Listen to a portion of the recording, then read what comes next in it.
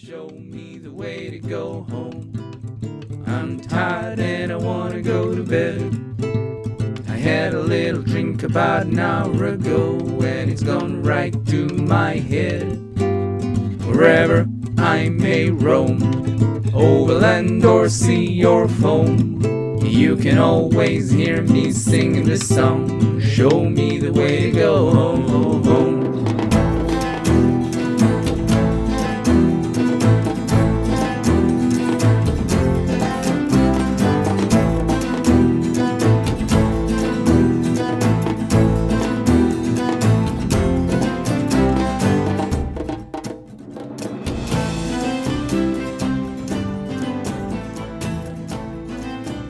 Hello and welcome to the Culture Quest. We are but humble adventurers and now we have the wrong impression of sharks engraved in our minds. Joining me today are Peter. Hello. And Barrio. Yo. And I am Inan. Thank you, listeners at home, for taking part in our noble quest. Today's main discussion will be talking about Steven Spielberg's Jaws, the first blockbuster summer movie. That's a classic monster adventure from 1975 that I always wanted to see. But before we get into that, we'll be talking about... Peter, what we'll be talking about next week? We'll be talking about Marcus Aurelius's Meditations. Yes, we're going philosophical. That's a book. I think it's a very, very old book. Somewhere between the Bible and Sapiens. Somewhere between there. Cool. And also, I just wanted to mention that you can find all the way to contact us in the show notes. Feel free to email us anything. If you're enjoying this, the best way to help us grow is to tell people about us. Does your mom love Mel Brooks films? Do you think your best friend might enjoy listening to the album Deja Vu by Crosby, Stills, Nash & Young? Does that annoying guy at your office like weird video games? We cover all of those things in previous episodes, so let people know. And if you have any complaints, it's not www. It's www. So 4 W's. Odd, but yeah, just send all your complaints there, so we'll get to them. And one more thing we wanted to do before we go into the main discussion. Barrio, recently you found a very interesting question on Reddit, on the Ask Reddit subreddit, that was originally posted by username sled_says. Peter, do you mind reading it for us as our resident native English speaker? Yeah, I will. Okay.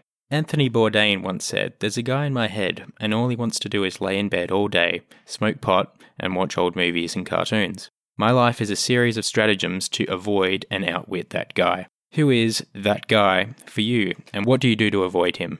This is probably the most ongoing struggle, at least in my life, to make myself keep moving, because it gets so tiring that you do just want to lay in bed all day, smoke pot, and watch cartoons, right? Or play video games. And I think I still keep fantasizing about like the time when it will be appropriate, like when you go, when you retire, and then you can play all those wonderful video games that you keep hearing about and seeing these movies and saying, oh, if I just had a couple of days off, I could probably play this and that. But the thing is that it's just friggin' addictive. Like once you started and start slacking off, it's so hard to get back and move your life. Wait, so you're saying that your guy in your head is like the guy in the question? You just want to lay in bed all day long, smoke pot, watch movies?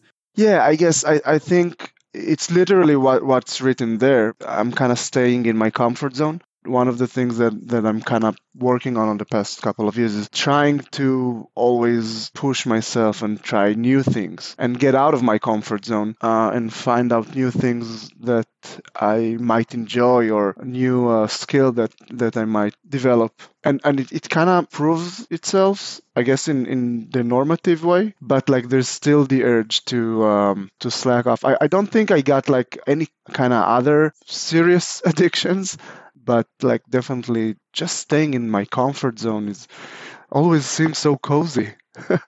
So the way, but I found out that like I guess it's not a real big deal, but like in order to grow, you have to get out of that comfort zone. What about you, Peter? For me, I find that the question is really, what do you do to overcome being addicted to just the most superficial things? And I try to get addicted to different things. So most of my days are sort of spent, like, if I'm not at work or even if I'm at work, is just information consumption. So and some of the information could just be Netflix or something like that. But so what I do is I try to buy enough books or subscribe to enough informational podcasts, so then I just have that all to go through and I don't end up getting stuck watching like Rick and Morty or something like that, even though that's great. But Yeah. you know what I mean? Like the more like quality content I'm consuming, like the less like bottom of the barrel stuff that I have to sit through, because I'm going to sit through content, I already know it. So I may as well make it the best content. So I try to limit my YouTube use. I try to limit my Netflix use a little bit. Although there's some good stuff on both of those. But most of the time I'm trying to get through audiobooks or just normal physical books or just like a podcast or something like that. So, yeah. For me, I don't find myself in this question. The guy in my head is very different than the guy in the question who wants to stay in bed all day long and smoke pot and watch all movies and cartoons. And while I'm not against any of that, it seems scary to me to stay in bed all day long and do nothing, really. I mean, I know watching old movies and cartoons, you know, it makes you think, it makes you, it exposes you to new ideas, to different cultures and everything. But I never find myself laying in bed at all or wanting to lay in bed all day long. I mean, if I have a few empty hours, then I usually, I don't know, I never kind of find myself not doing anything. The one thing that gets me is video games. I really am interested in the soundtracks of video games, the voices that people do for video games, the stories, the challenges, just the art as a whole. And my guy, you know, he just wants to leave everything and dive deep into the world of video games. This is the something that I find myself most often aching for, you know. I every once in a while, I just want to leave everything and just go play video games. But it's also one of those things that's just low enough on my priority list that I keep pushing it off. I don't know, every once in a while I get myself a couple of days off and then I just play one video game from beginning to end. What you're saying is that you're trying to make time to play video games, or is that like kind of your guilty pleasure that you keep being pulled towards and you're trying to keep yourself from it in order to make time and focus on other aspects of your life? I try to make time for it, and like almost, I don't know, every couple of days when I come back home, I go over what's left for me to do today, and I find the time to play video games, but by the point I get to play video games, there's always something more important. So I always am planning to play video games, but I always end up not playing them. I think you've misunderstood the question. Because the point of the question, right, is there's this inner homunculus that is within us that's saying like, oh, come on, let's just stay in bed another hour. And then we sort of say that homunculus, oh, no, I got to, you know, set an alarm. I got to get someone else to wake me up. Like just stratagems to sort of outwit your need to sort of just be lazy and stuff like that. Like I'm saying, like I just try to like buy as much like good content or like fill up my to-do list with a bunch of like productive things. So then when I do have a chance to lay down, I'm sort of doing like, I relax with something that's not the worst thing, you know what I mean? Like it's like the equivalent of like buying a soda stream instead of like buying like drinking Coke all the time or something like that. But I think what you're saying is like you are just geared to be this Superman, like get everything done, and you never have time. I think you're in a good place.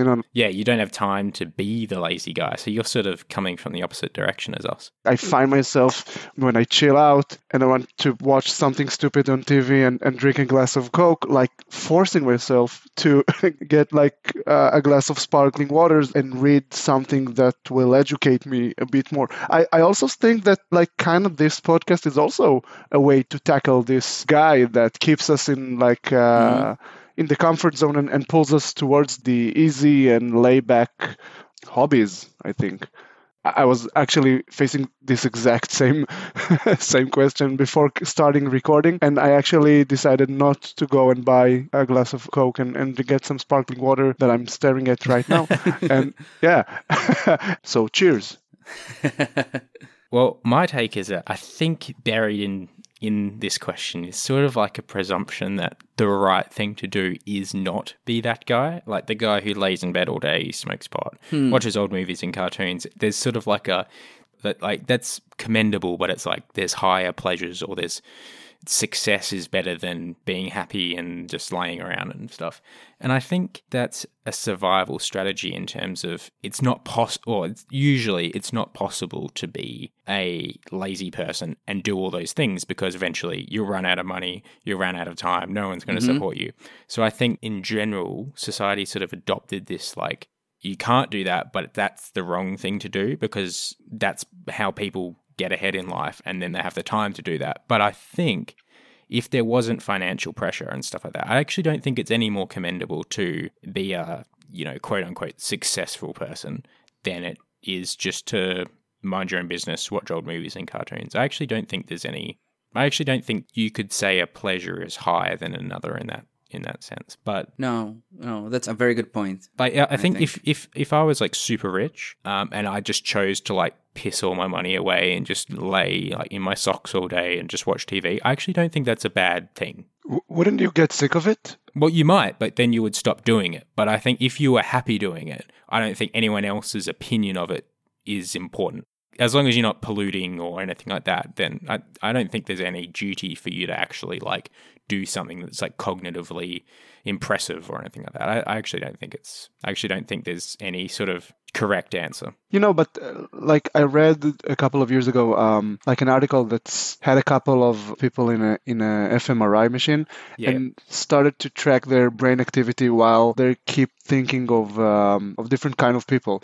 And an interesting thing is that there were similar patterns when you're thinking about other people and strangers and thinking about yourself in the future. And that's kind of interesting because it kind of points of an inherited issue with us planning our future. So I feel that I'm acquainted with it very closely, that my intuition is generally for something that is very short-sighted. So I might feel bad about, socially feeling bad, like maybe because of social pressure and social norms, feeling not comfortable sitting and watching TV all day. But I think that I will be okay with it, but it will kind of drag me down this hole that eventually it will be harder for my future self to get out of.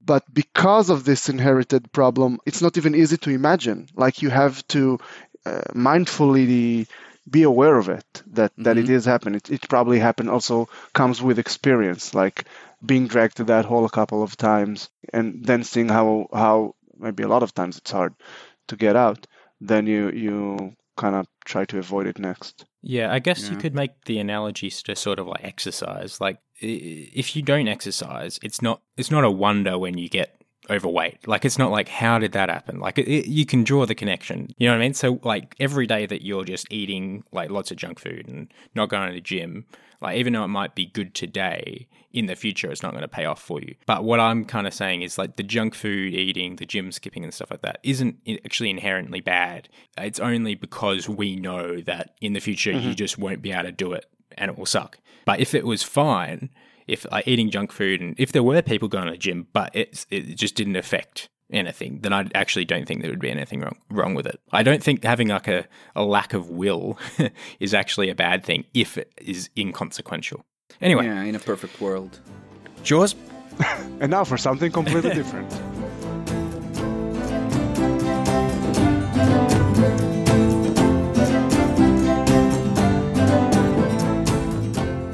Cool. Well, let me start by saying that I kind of feel that everything we did up to now, the Deja Vu album, I played Ed's Inside. It just sucks. And, let's just start again. And Mel Brooks, the producers. It kind of felt like if we're going by this questing theme, then, we've been adventuring around and all of these were kind of our random encounters. Then Jaws is somewhat of a mini boss, because this movie is a giant hit. I've heard about it my entire life, always wanted to see it. I remember kids in the first grade told me about it and kind of scared me about it. I always wanted to see it, and here we are today. So this movie was directed by Steven Spielberg, released by Universal in 1975 to great acclaim. It's considered to be Spielberg's first major success. It is based on a book by Peter Benchley, which came out in 1974. That book, surprisingly enough, became a bestseller even before the movie came out. So it kind of opened the way for the movie to succeed, maybe, I don't know. And Benchley, the guy who wrote the book, he wrote the first few drafts of the movie, but they didn't really work. So they brought a guy named Carl Gottlieb to write the script as they go.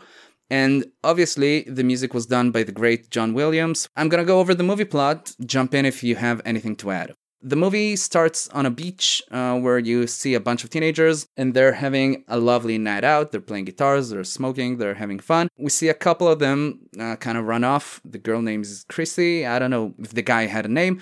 But they, kind of run off. Chrissy tries to get this drunk dude to skinny dip with her. She goes in the water. He kind of passes out on the beach and she dies.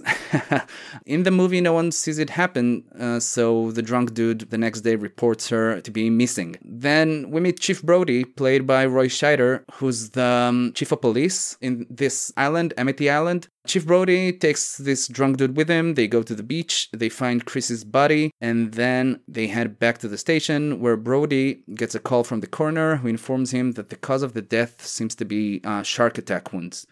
So Chief of Police Brody tries to close the beaches, which is a sensible thing to do. But the mayor, played by Mary Hamilton, kind of prevents him from closing the beaches down because the whole economy of the town is built on the beaches, on the tourism. So the mayor thinks that if they close down the beaches, then the economy would collapse and everyone would have to go on welfare. It kind of makes the coroner admit that the death might have been just a boating accident or something. So Brody kind of reluctantly accepts that he can't close the beaches down. He's not really letting his guard down though, or he can't stop thinking about it despite himself. And in between everything, we kind of learn about Brody that to a certain extent, he's afraid of the sea. There's a mention of maybe an accident or a drowning when he was a kid, but we don't really know what's up. Anyway, so the beaches stay open and there's another attack.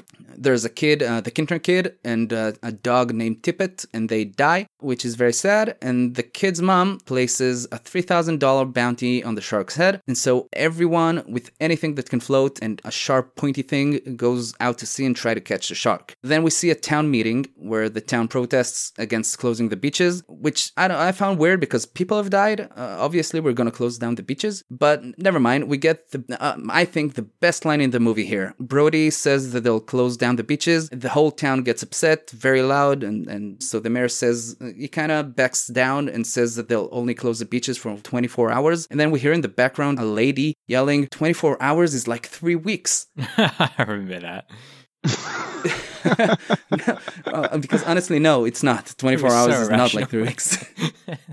Anyway, then we meet Quint, a shark hunter. He kind of drives his nails on the chalkboard to quiet everybody down. He seems kind of like an odd fellow. He doesn't seem like he's very popular or anything in this town. Anyway, he offers his services to kill the shark for $10,000.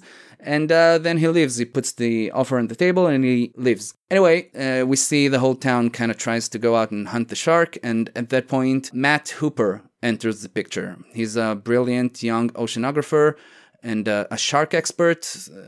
He kind of does an autopsy on Chrissy, the girl that died in the beginning of the movie. And I don't know, he seems to be very experienced with that, which is nothing an oceanographer would do. A bit alarming. Yeah. He arrives on the island to help deal with the shark problem. I think Chief Brody asked him to come over and help. Anyway, the local fishermen end up catching a tiger shark, and everyone are happy. They proclaim that the problem's dealt with and everything's fine. But Hooper and Brody think that this might not be the same shark that they're looking for.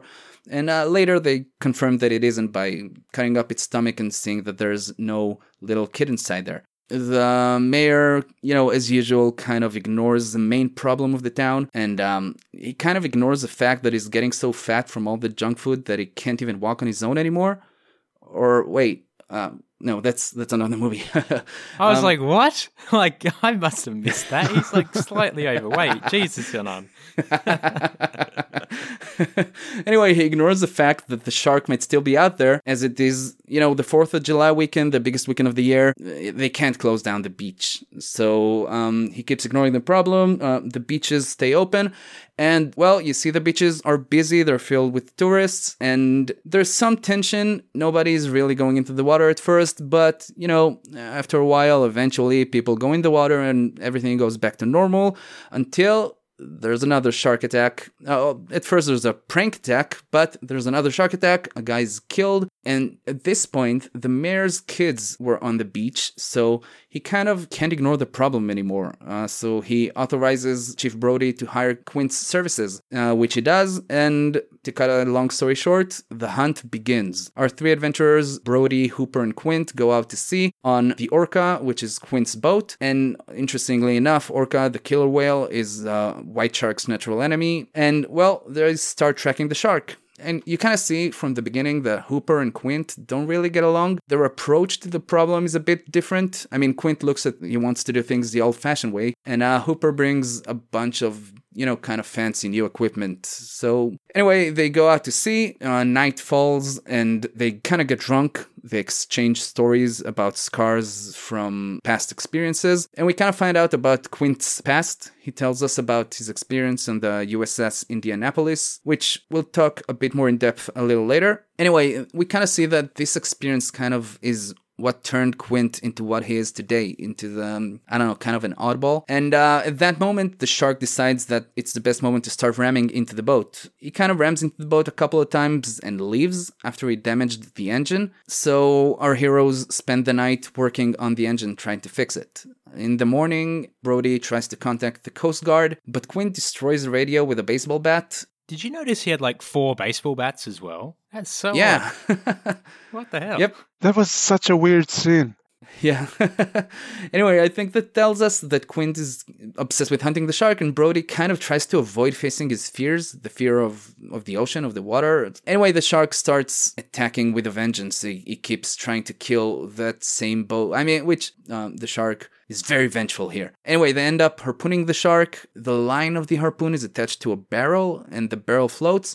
The strategy is to not allowing the shark to dive into deep water. Eventually, the shark should get tired, then they can capture it. So one barrel doesn't work, a second barrel doesn't work. Eventually, they have 3 barrels stuck to his back, which I think is one of the coolest things in this movie. I mean, at a certain point, you only see where the shark is by those barrels, which creates a very tense atmosphere. I liked it. Also saves money on the budget, so that's another bonus. At this point, Quint kind of tries to steer the boat towards shallower water. They talk about having a bigger advantage there, but he kind of overworks the engine on purpose, thus getting them stuck at sea, which also kind of makes me think that Quint became obsessive. Anyway, with all the damage that the boat has taken, the Orca slowly starts to sink. I think they ran out of harpoons and barrels, so Quint tells Hooper to start using his fancy new equipment. So Hooper gets into a shark cage with scuba gear. He takes with him kind of a spear that has strychnine in it, or strychnine. He wants to stab the shark and kill it,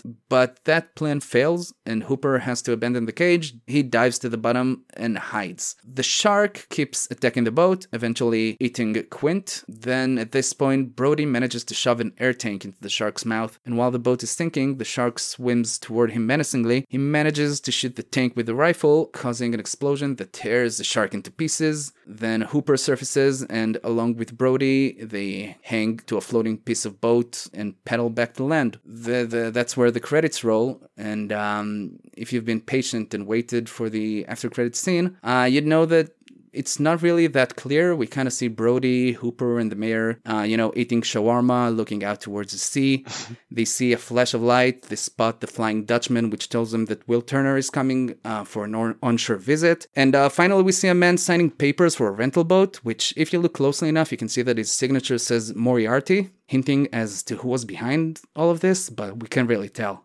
I didn't know there's an after credit scene, so this is the first time I'm hearing about it, but that kind of sounds all over the place. The Flying Dutchman and Moriarty? Yeah, I made that whole after credit scene up. Oh. Oh, okay. That's what I was thinking. I was like, did Avengers steal the shawarma scene? Yeah. Oh, jeez. That's a weird joke, I was going to bring that Avengers thing up. I'm like, oh, did you guys know? But yeah, okay. Well, now I feel stupid. And the Flying Dutchman is like the Pirates of the Caribbean. Yep. And Moriarty is the end of Sherlock Holmes. Sherlock Holmes. Yep. I just Googled 3 most famous after credit scene, and I just wrote them in there. I haven't seen Pirates of the Caribbean, so I didn't know that. But the Really? but the Moriarty, I'm like, oh wow, that's the same name as the guy in Sherlock Holmes, because I only watched that like this year. So I was like, oh, what are the chances? You were so coherent with just telling all the stories, so I kind of took it as another fact. I'm not the best at delivering jokes, but I decided to just go for it. First of all, what do you guys think of the movie? I had already seen it, but as I was watching it, I realized I had remembered absolutely nothing. I think the only things I remembered was like the boss fight with the shark, and I don't even remember a lot of that. So it's probably been more than 10 years. So when I watched it, I thought, oh, here we go, another old film and stuff like that. But oh my God, like it was really enjoyable. It was like ranking it against like films of today. It's still was engaging, still was fun. And I watched it with 2 friends that had never seen it and they loved it. So yeah, it's really good. I was pleasantly surprised that it was a very good movie. I mean, originally I thought it was kind of a horror movie, but then you guys called me and said that it's just, a suspense one. And I kind of came with low expectation because the new Star Wars film is coming. Then I started seeing all the movies, and like watching the old Star Wars movies that are also from the 70s, they're a bit slow. The whole pace of the movie can get a bit boring sometimes, but Jaws was just, I mean, there were parts where it kind of took a more laid-back pace, but as a piece, it was just great. It was always moving forward. The characters were kind of diverse, and each had its own tone. Their interactions were interesting, at least like between the 3 main ones and also the mayor. And I think what I probably enjoyed most is like kind of getting all the references that I saw in other films and TV series along the years, and I never actually thought they were from Jaws. Like, did you know that the whole fingernails on a chalkboard is from this movie? Where else did you see that? I all the time, like every comedy where they talk about a problem and then some guy comes from the back and brings the crazy solution, there's always this gag of scratching there. It sounds like something, Cow and Chicken would do, but I don't remember ever seeing that before. Yeah, I've seen it all the time. I didn't know it was from Jaws either. Really? Yeah, it's pretty crazy. Huh. And the whole way that Quint talks in that part where it's kind of mysterious and he says that it will cost them and tries to back them towards the wall. I think there's also a lot of references to it. So that was really enjoyable. But I think the one I like the most, and it's probably the silliest one, is that I don't remember from which TV series, but after the credits, like when telling the all the companies that were responsible for making it, then there's one company, I don't remember its name, and you can hear that some bad hat, Harry, and it's from Jaws movie. Like there's a part where Brody sits on the beach and there's this old guy that starts talking to him, and their dialogue ends with Brody tells him that he has a bad hat. I kind of cracked open at that That sounds point. familiar. Yeah. And if we're talking about things that we recognize from the movie, there's one scene that when it started, I was, oh my God, this is from here. I didn't know the scar scene there when they're sitting in the boats and they're comparing scars from past experiences and everything. There's this exact scene in Kevin Smith's movie, Chasing Amy, where they're, comparing scars from past sexual experiences, but it's based entirely on that. It's almost the same dialogue. Really, I think there's also like a Scar comparing contest in Lethal Weapon.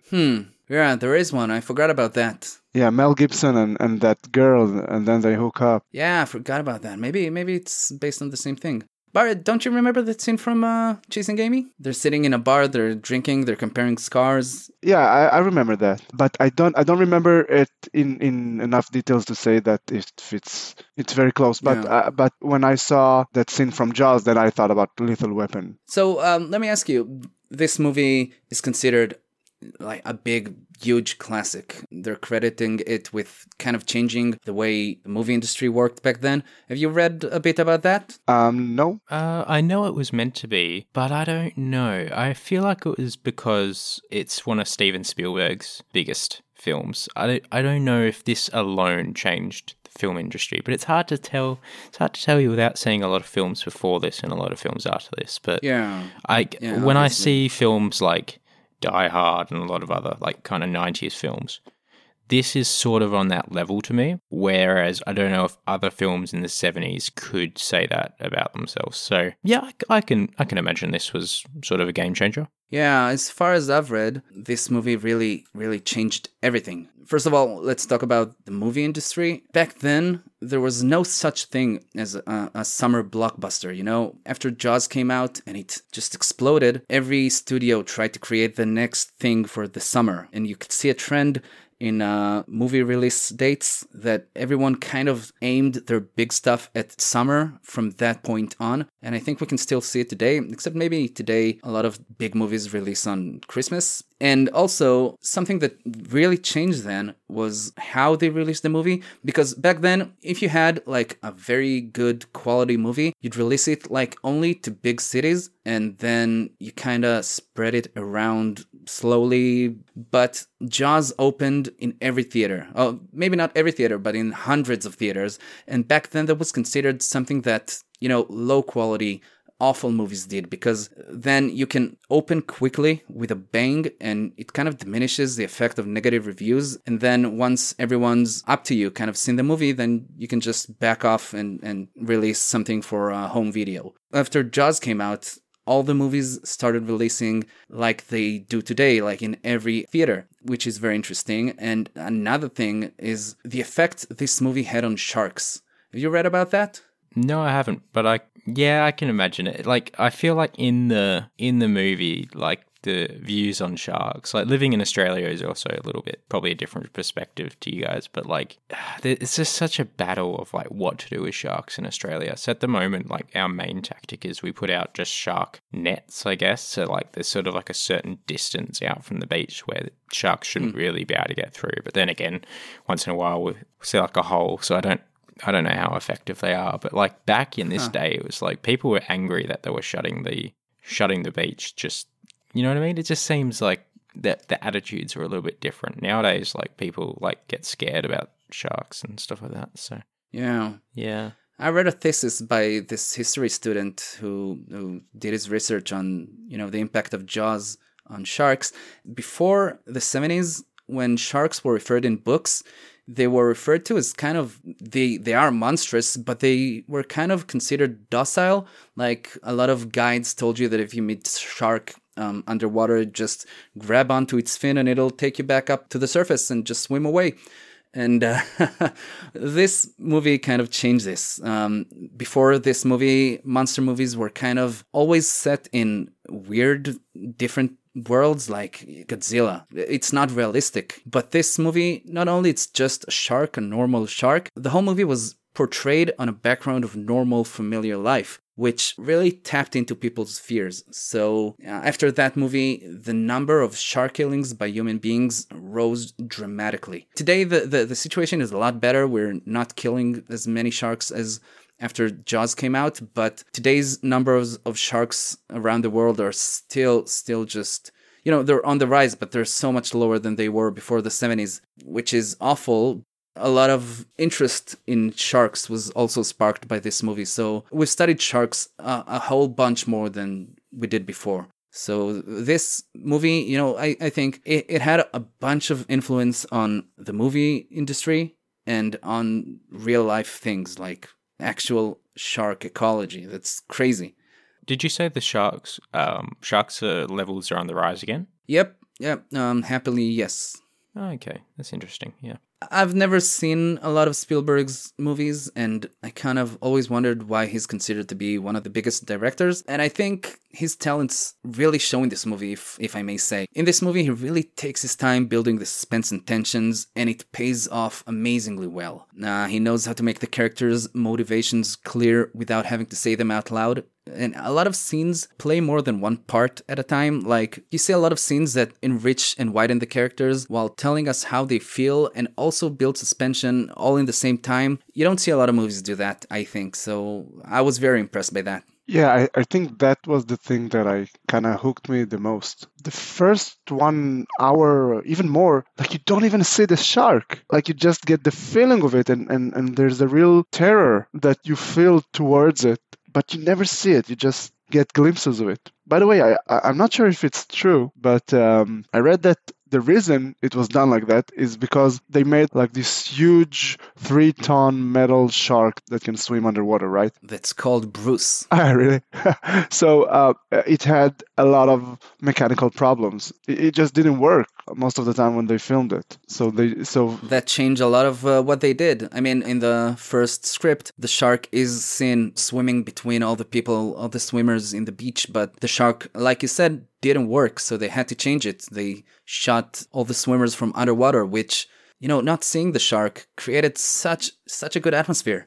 Yeah, I really liked the idea that the shark wasn't seen for quite a while. And even with the barrels as well, being able to see the barrels, Yep. but not the shark. I think that's another Same thing they thing. did, that Yeah. because of the shark's mechanics were so crap that they had to use the barrels. And I thought that added suspense. I think Steven Spielberg's nickname for the giant mechanical shark was like the giant turd or something, because it just constantly broke. Yeah.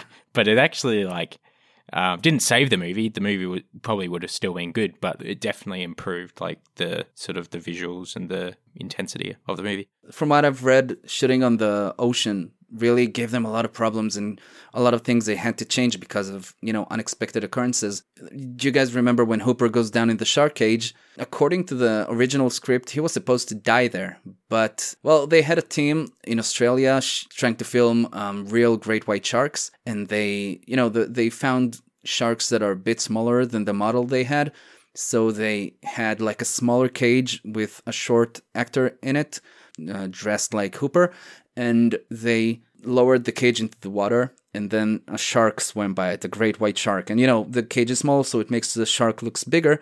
And before he got into the cage, the shark's nose got entangled in the rope that was holding the cage, and it kind of started thrashing around and breaking everything. And they managed to shoot it, but they later saw that the cage is empty. So they changed the story to get Quint out of the cage. That's another thing that they didn't expect. yeah.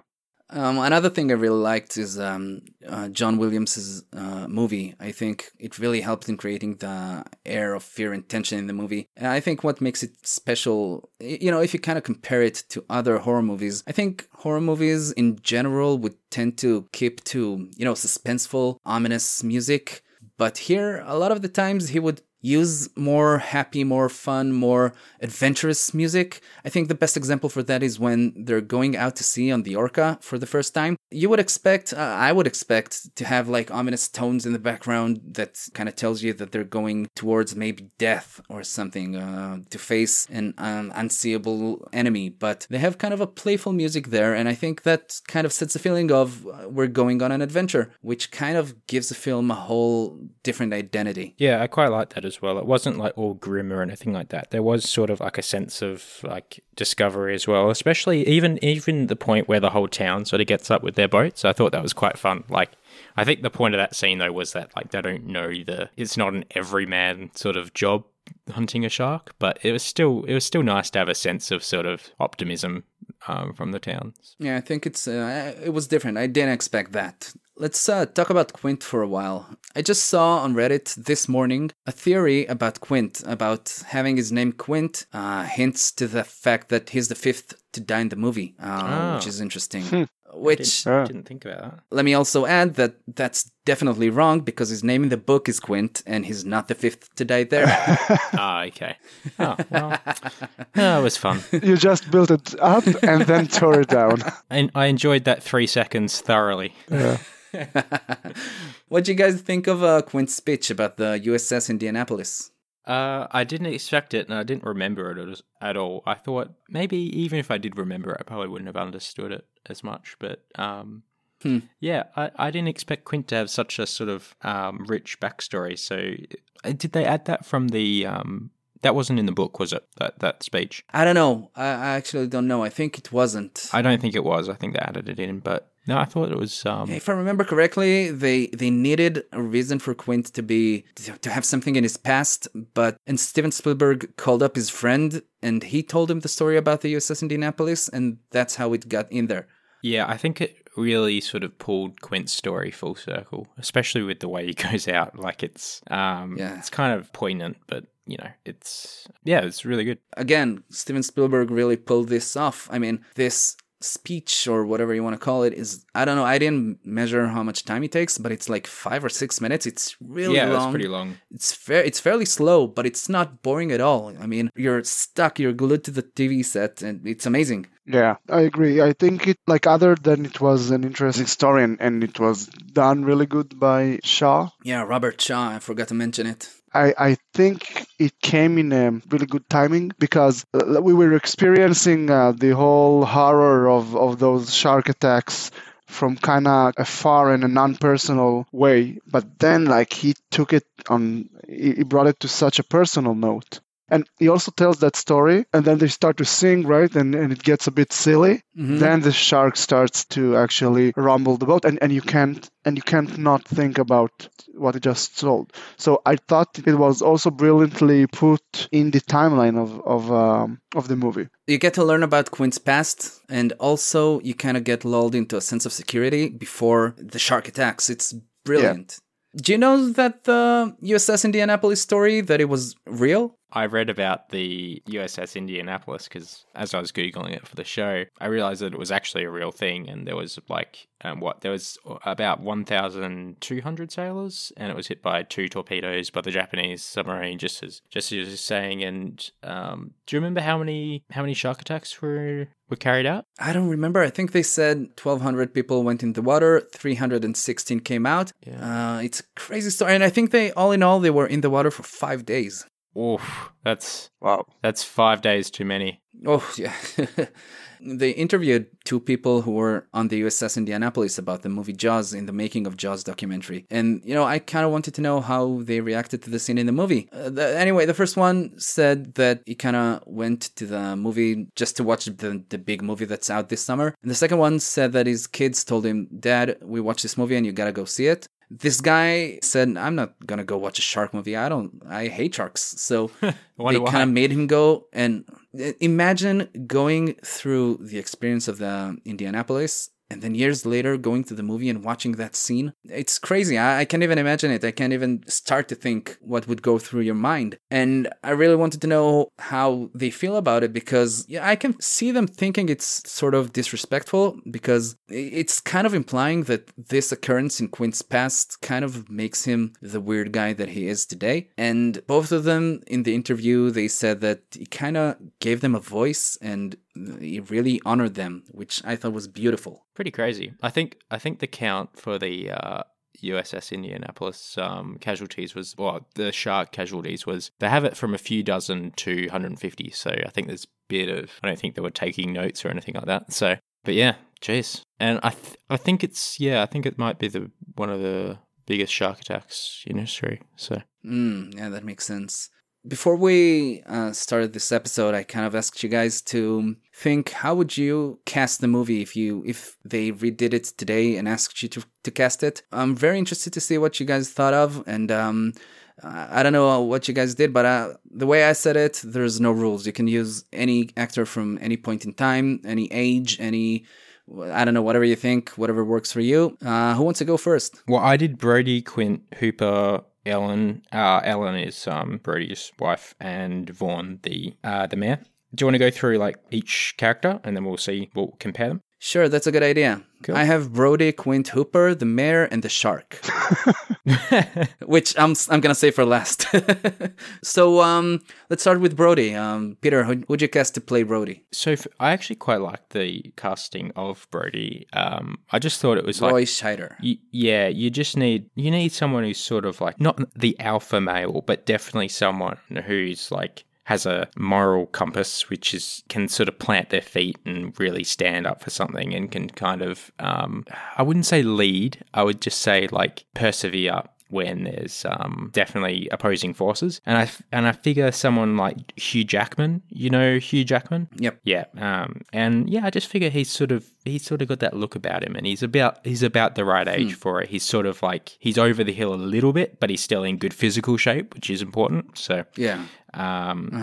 yeah, I thought he would be a good fit. What did you think? Yeah, I agree with you. I liked Roy Scheider in that part, and I kind of didn't go far from Roy Scheider. I want to stay, I was looking for someone who can do kind of that role. I didn't want to go change everything up or anything. I chose to put in there Mos Def. He's a rapper. He's a famous rapper, but he was in Be Kind Rewind, the main guy, the hero there. Have you seen that movie? Mm-hmm. No, I haven't, but I do know who he is, yeah. In Be Kind Rewind, he does kind of, someone who's not extremely confident in himself, and he definitely has a moral compass. So I think he would fit here just perfectly. I think he would be, just from his role in Be Kind Rewind, just inject a little bit more confidence in his character, and I think he'll be perfect here. What about you, Mario? I don't know, like, it was kind of hard for me because I try to think of like famous like actors that are more recent, and it kind of changed the whole tone of the movie. So I kind of went with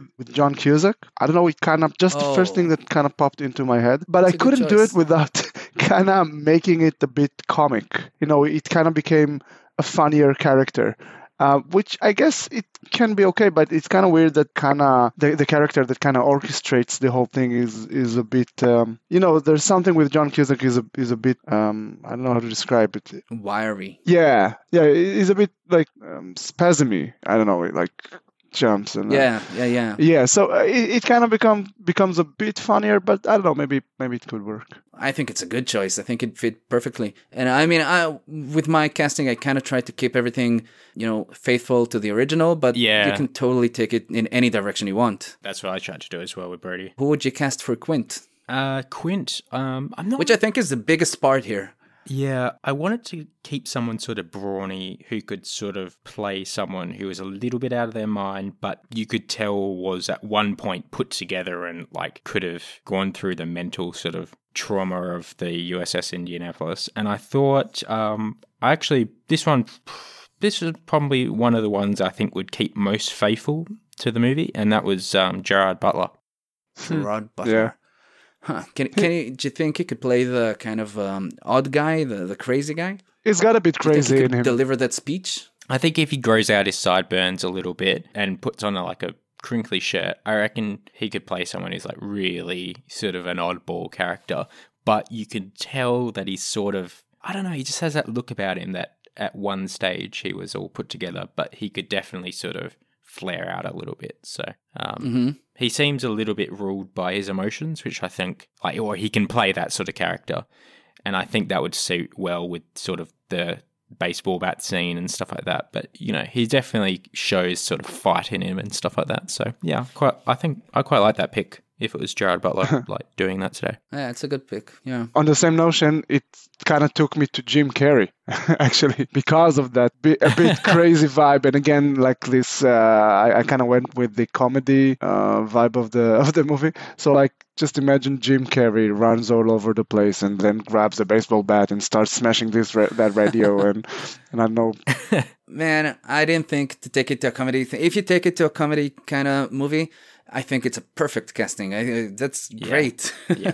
What about you? Again, I tried to stay faithful to the original, and I don't know. I haven't seen this guy in a lot of movies. I went with Michael Parks. Do you guys know him? Yeah, of course. Yeah, he did a few small roles in Tarantino's movies. He played in Twin Peaks. He does all kinds of things, but I know him most from Red State. It's kind of a horror film by Kevin Smith. He plays kind of a crazy cult leader. He plays the crazy part amazingly, and I think he's a very talented guy, and I think he could take Quint's part and do it just perfectly. I really wish we could have seen that casting, but I don't think anybody's recasting that movie, and also I think Michael Parks isn't with us anymore, so that's never gonna happen. Yeah. Let's move on to Hooper. Peter, what do you got for Hooper? Hooper, this one is the one that my previous two I feel like sort of stayed faithful to the movie. This one would change it a little bit. Okay. I thought it would be, I think this guy could play the rich boy pretty well, who's sort of like a little bit entitled and sort of saying like, oh, my gear will beat your like intuition or whatever and stuff. And I think he could go up well against Gerard Butler. I think Scott Eastwood. Do you know Scott Eastwood? I don't. Yeah, I'm me gonna neither. look him up. Yeah, he's played like a few roles and in some recent movies. No, I don't think I've ever seen him in anything.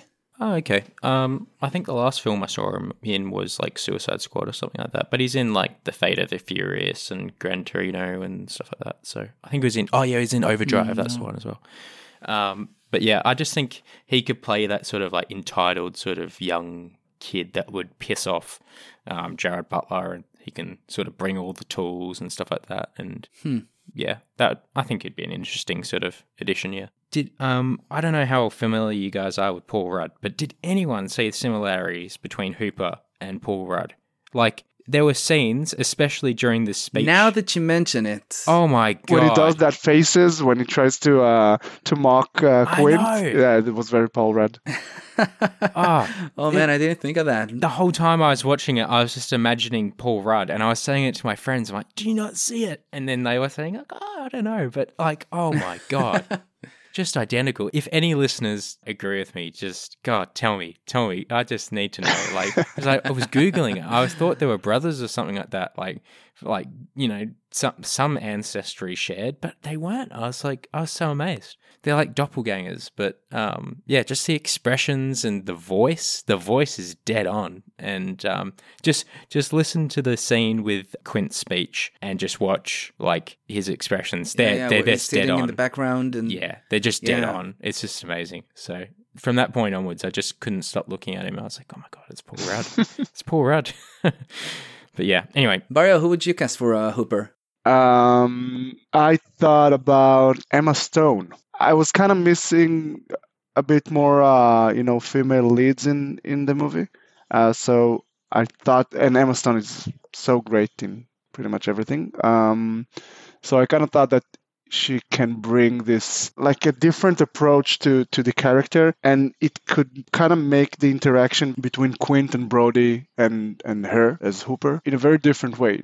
Not necessarily in a romantic kind of way, although like the part where they get drunk in the boat, when Hooper and Quint get drunk in the boat, it will take on this totally different direction. I thought it might be interesting. That's actually a good pick. I haven't seen her in a lot of things, but yeah, I definitely agree that. I would. I also went with a female actress. Damn. So I'm the misogynist. Damn. Yep. For Hooper, I thought Sandra Bullock could really pull it off. She has that kind of a cocky vibe that I think she could really take this part, from one perspective, stay faithful to it, but from a second perspective, give it some more personality. I thought Sandra Bullock could be a great fit for this. Well, Sandy B is just great in everything, so it's like saying Meryl Streep. It's Who else did you cast, Peter? I'll go straight to Vaughn. For Vaughn, so The mayor. I got one for him too. Mine's sort of generic. I'm not like super proud of it, but I would have gone with Robert Redford. Do you guys know Robert Redford? Yeah. He's sort of like generic evil guy in the movies, or at least the movies I've seen. He was in Captain America: Winter Soldier, which is one of my favorite Oh yeah, films. he'd be perfect. Yeah, he would be perfect. I don't know if it's like, I don't know what you can do with that character, but I thought it'd be nice, especially in the scene in the hospital where the guy's like, "Oh, my kids are in those oceans," and then he signs the agreement to let Quint hunt the thing. Yeah, I thought that scene in the movie would be kind of cool with Redford in it. So yeah, I went with Mary Hamilton, which is to say that I would bring the same actor back to do that part again. I thought it was great. I thought he fit perfectly. He has the face to be that dumb mayor who ignores the problems of his town. I thought I would just bring him again. And exactly for that reason, the first thing that popped to my head is Bill Murray. Oh, Bill Murray. I mean, he could have been great in that role. What else do you have, Peter? The only other one I had was Ellen. Yeah, I feel like she didn't really have too much personality, so I just wanted someone that would blend well with Hugh Jackman. So I went with another Australian actor, and I went with Nicole Kidman. Yeah, I can totally see that. And in the book, Ellen Brody has a bigger part, which they had to cut from the movie because it was going long, but Yeah. Nicole Kidman could pull something interesting here. What role does she play in the book? Oh, I'm not exactly sure, but she's a big city girl. She gets bored on the island and she starts to look for drama, and she hooks up with Hooper. She used to date his brother when she was living in New York or something, and I don't know. I don't really know what's the payoff of this storyline, but it's there. I thought that if they redid the movie and I had to cast it, then I would recast the shark, because you've heard me say it 1,000 times. I'm a Kevin Smith fan, and in one of his earlier An Evening with Kevin Smith, people just ask him questions and he answers them on stage. And in the first one, I think I saw it when I was like in high school, years before I saw Jaws or anything really. He said that he thinks Ben Affleck is such a good actor, he could do anything, even the shark in Jaws. So if they redid this movie, Ben Affleck does the shark. Yeah, Ben Affleck's a great actor, but yeah, if I was recasting the shark, I think I would recast it as a dolphin. When you were saying Kevin Smith, I was sure you're going to go with either walrus or a giant spider. Yeah, right. Anyway, before we close, I kind of just want to say that there was something very interesting to me in this movie, because the whole oceanography, the whole sailing bit really kind of spoke to me, because I don't know if you know, but I did my bachelor's degree in marine sciences, which is kind of a mix between biology and oceanography. So the whole oceanography character, the whole Hooper character kind of spoke to me. I don't know anything about fish or sharks, but we also, during the bachelor's degree, we also sail a lot. I have a skipper's license, and a lot of what Quint was doing on the boat, a lot of the little things it did on the boat were familiar to me, were things I know of, and it just feels like real life. So I kind of felt a connection to both Quint and Hooper because, sailing around, studying the oceans and stuff. At the moment, I'm studying environmental studies, and I'm researching soft corals in the Red Sea. So it's very, very different from what they're showing in the movie, but I kind of felt a connection to it. I don't think I felt close to it like you described, but I definitely enjoyed the movie. And again, it kind of took me by surprise. It was so good when it was made so long ago, and all the references to current pop culture was just great to find out. So great success. Yeah, I didn't really approach it as sort of like a historical sort of film or landmark film or anything like that. I just went in for a nice movie and it delivered. So if you're contemplating whether to watch it, well, you've just wasted your hour on this podcast because you should have watched it at the start. But you made it this far and you haven't watched it, definitely still watch it. It's good. I just realized that we just spent like 50 minutes talking about a movie that's 45 years old, and we not once mentioned that the effects look old and outdated, which is a compliment to the movie. Well done. Yeah. Mm-hmm. Didn't need to. Yeah. It's really good.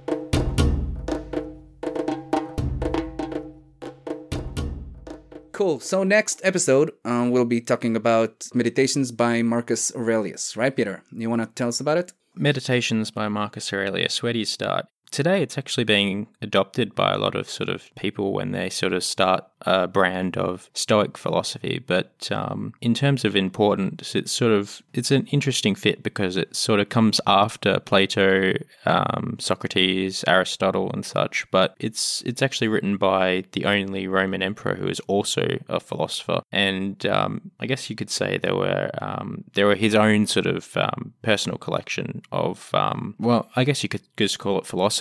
And they were never intended to be produced for common consumption, but they were, and now it's a timeless collection of short aphorisms that say a lot about humanity. I don't know too much because I haven't read it yet. So yeah, personally, I sort of dabble in sort of philosophy a little bit. Like I sort of go past like the big philosophers, obviously the big Greek philosophers and Kant and the utilitarians and such, but this one's one that I sort of I dismissed a little bit because I'm not so much of a Stoic, but I think people who aren't Stoics still get quite a lot of value out of it. So it'd be nice to sort the strong from the weak. I think like we can actually see what is sort of just jazzed up self-help and what is really kind of profound sort of advice, and sort of see where it sits in the 21st century, and hopefully we get something out of it. So yeah. This could go really good or really bad. I don't know yet.